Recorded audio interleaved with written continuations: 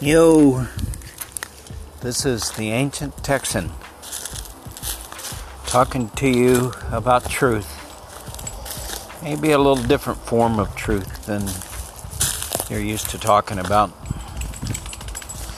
I'm walking with my dog out in the woods, walking by this little stream that I've walked by for 20 years.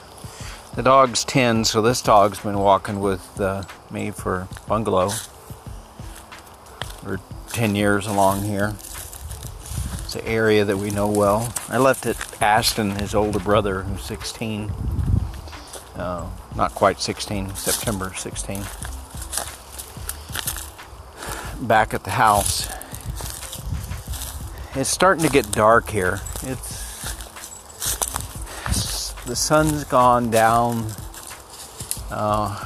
Here in the woods, they're heavy shade. You can see the little bright spots where the wood thins out. You may hear the crunching of the leaves below me. There's a lot of big trees here, and there's dead leaves from last winter, and old trees that have fallen down. On the other side of this woods is a farmland. It's a little strip here. My dog just chased a deer that ran by. He's busy smelling up something else. Have you ever thought of like the sky above me and the trees and this earth I'm walking on is part of our truth? Skies, the stars in the skies will be out soon. They'll raining down some truth. The sunlight is truth. Everything around me that is part of the truth. Given that I'm not hallucinating, and it's not a collective hallucination, you're part of the truth. The people around you are part of the truth. Life is part of the truth.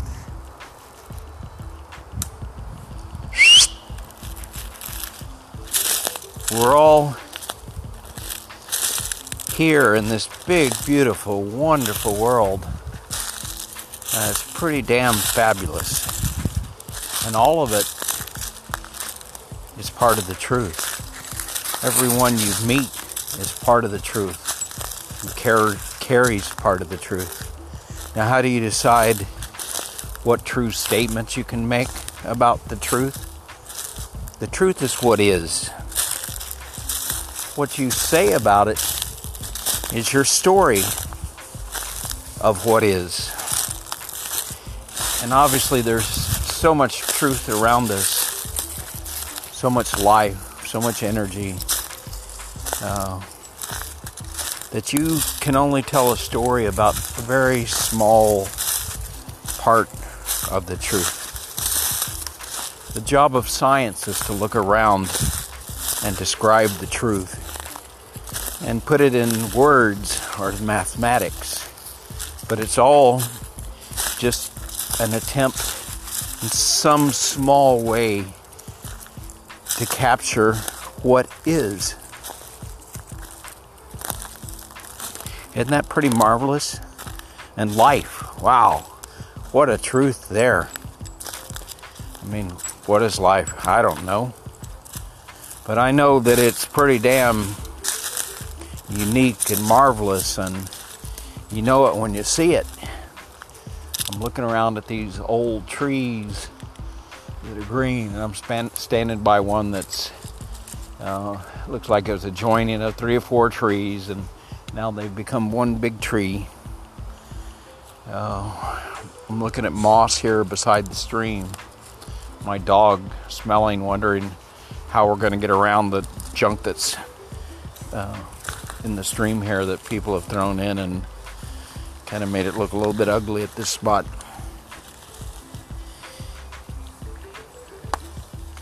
All this life around me is part of the truth of our world, the truth of reality.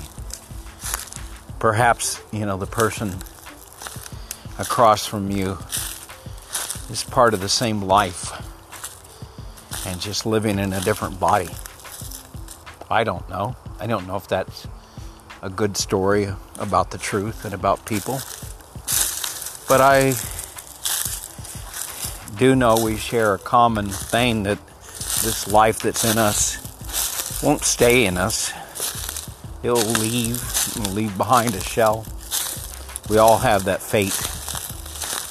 It's kind of a cruel fate. So you got to really enjoy this short little journey we have here and marvel at it.